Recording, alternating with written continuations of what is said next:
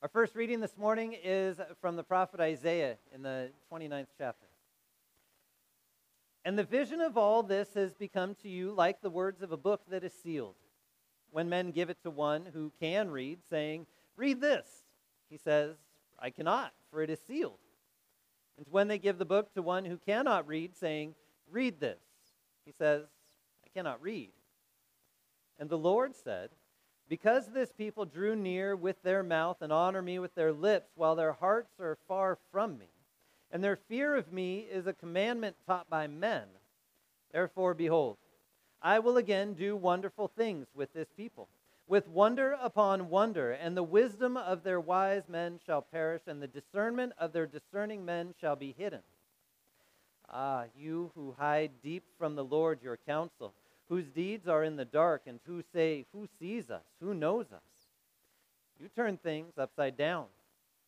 Shall the potter be regarded as the clay, that the thing made should say of its maker, 'He did not make me'? Or the thing formed say of him who formed it, 'He has no understanding'? Is it not yet a very little while until Lebanon shall be turned into a fruitful field, and the fruitful field shall be regarded as a forest? In that day the deaf shall hear the words of a book, and out of their gloom and darkness the eyes of the blind shall see. The meek shall obtain fresh joy in the Lord, and the poor among mankind shall exult in the Holy One of Israel." This is the word of the Lord. Our epistle reading this day and also sermon text is from the letter to the Ephesians in the 5th chapter. Wives, submit to your own husbands, as to the Lord. For the husband is the head of the wife, even as Christ is the head of the church, his body, and is himself its Savior. Now, as the church submits to Christ, so also wives should submit in everything to their husbands. Husbands, love your wives, as Christ loved the church and gave himself up for her, that he might sanctify her, having cleansed her by the washing of water with the word, so that he might present the church to himself in splendor, without spot or wrinkle or any such thing, that she might be holy and without blemish. In the same way, husbands should love their wives as their own bodies. He who loves his wife loves himself. For no one ever hated his own flesh, but nourishes it and cherishes it, just as Christ does the church, because we are members of his body. Therefore, a man shall leave his father and mother and hold fast to his wife, and the two shall become one flesh.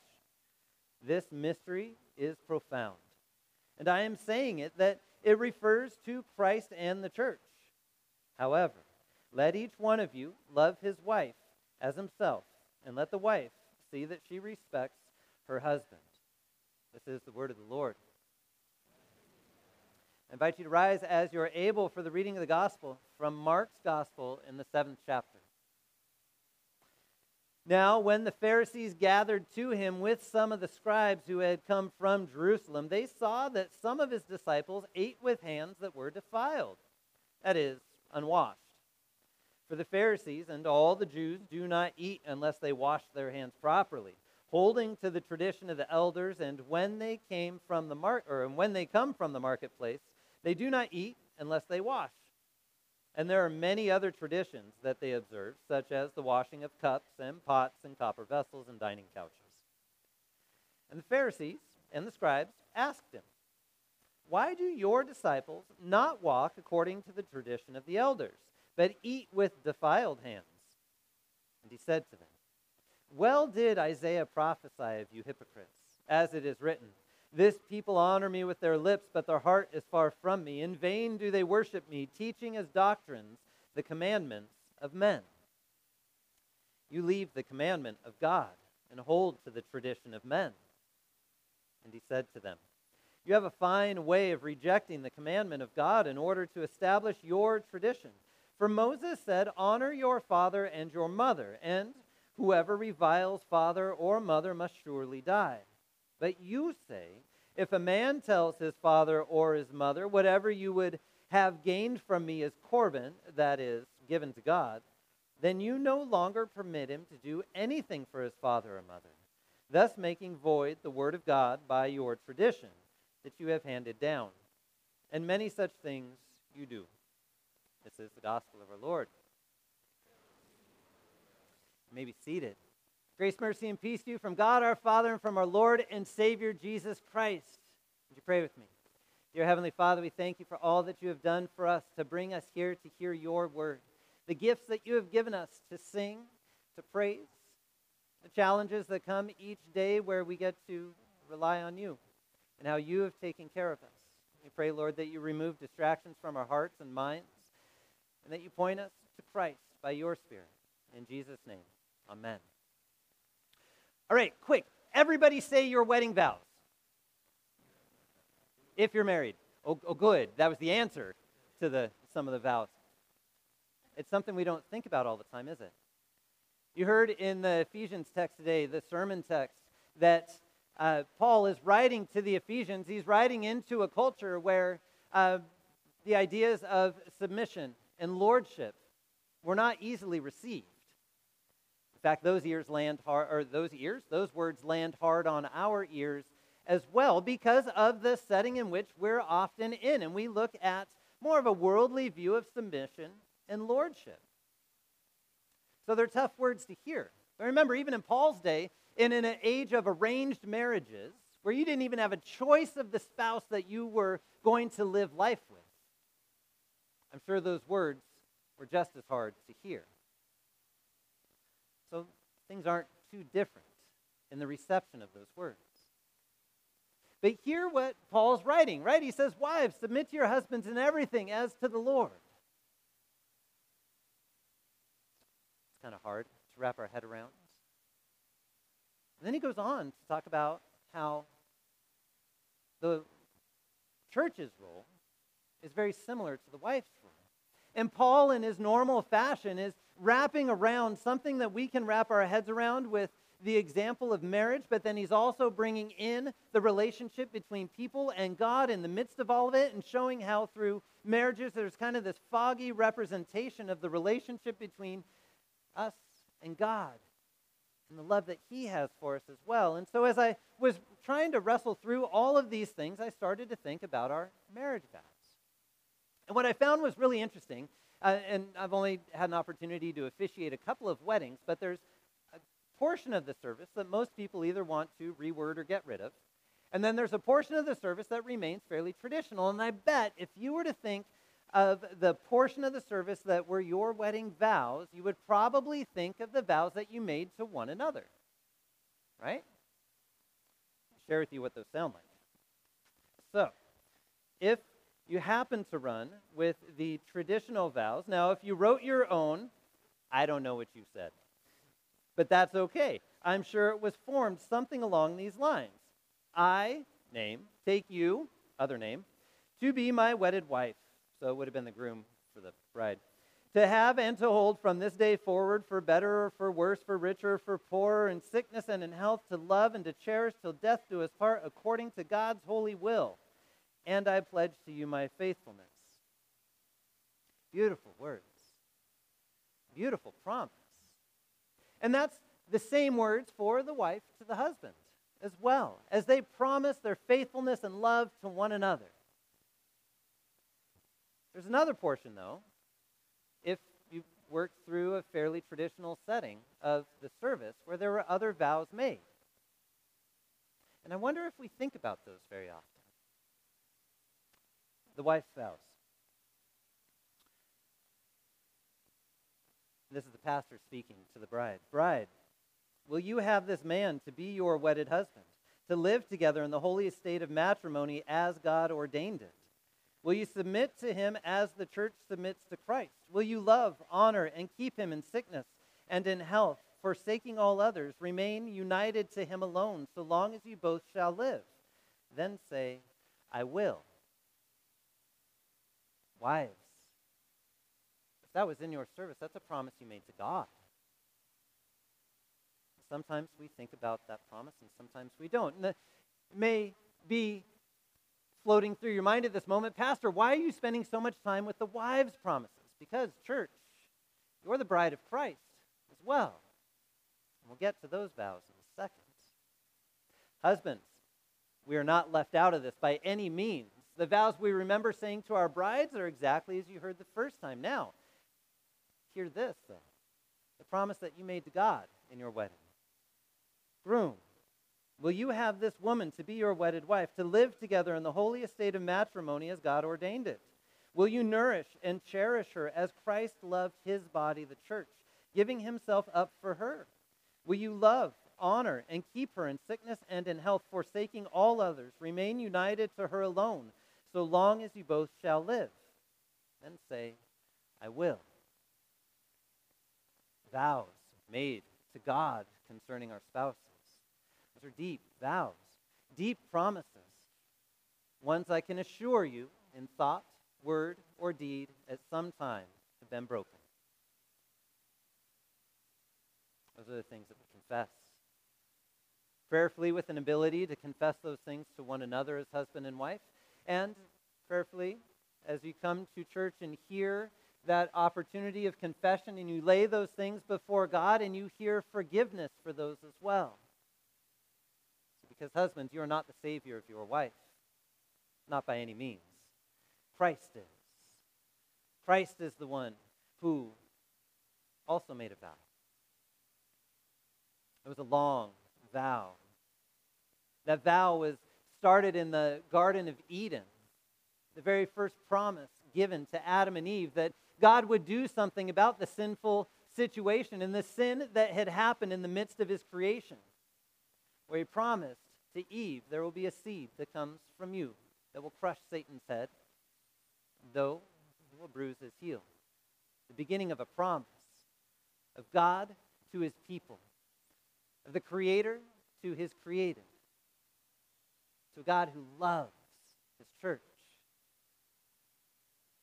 And as that promise carried on throughout time, as he walked through a covenant with Abraham, taking on both parts of that promise, and then continued on and spoke to Moses and brought people out of Egypt, out of slavery, and continued to hold on to his people. And then as he spoke through all of the prophets for the coming Messiah, the day that the Lord would come to prepare his bride, the church, to wash her so that she would be clean, without spot or wrinkle, presentable and righteous to her groom.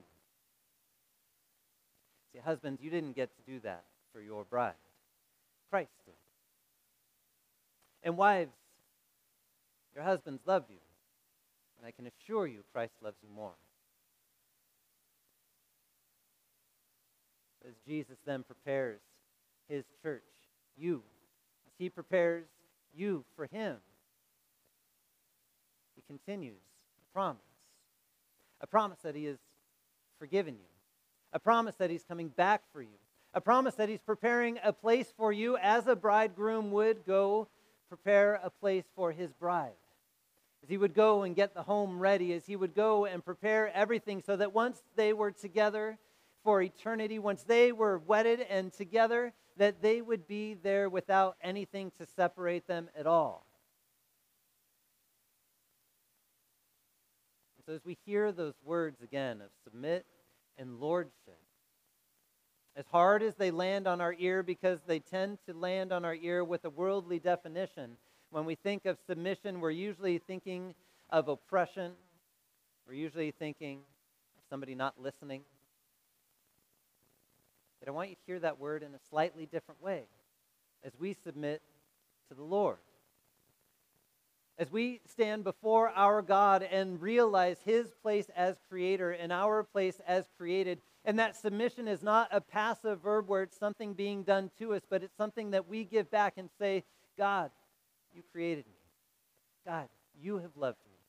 God, you have given everything that I need in this life into eternity. Thank you. Thank you for all you've done. I trust your ways, Lord. I trust what you are giving. Why? Because you have given me the faith to believe the promise that you love me.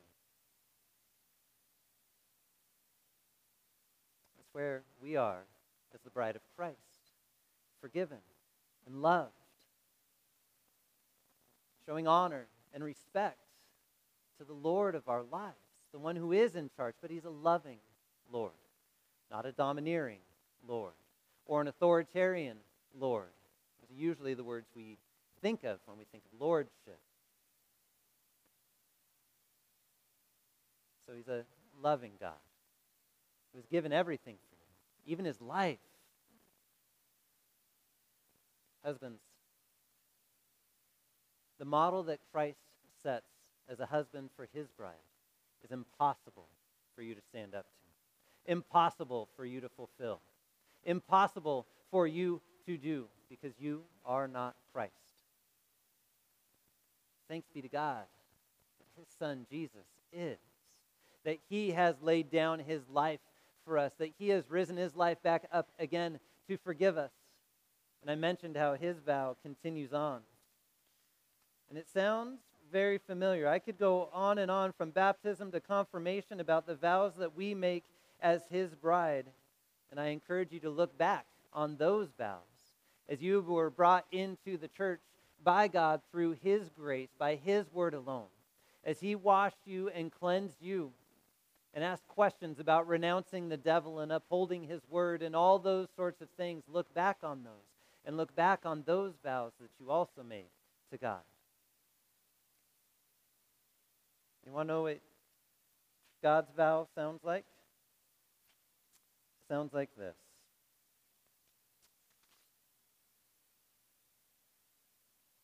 I am your God, the Father Almighty. I'm the maker of heaven and earth. My son, that's Jesus, is my only son, is your Lord. He was conceived by the Holy Spirit, also God. He was born of a woman, Mary, in a way that no other man has ever been born. He suffered under Pontius Pilate. You know who that is. He was crucified. He died. He was buried. He descended into hell. And on the third day, he rose again from the dead for you. He ascended into heaven and sits at the right hand of mine.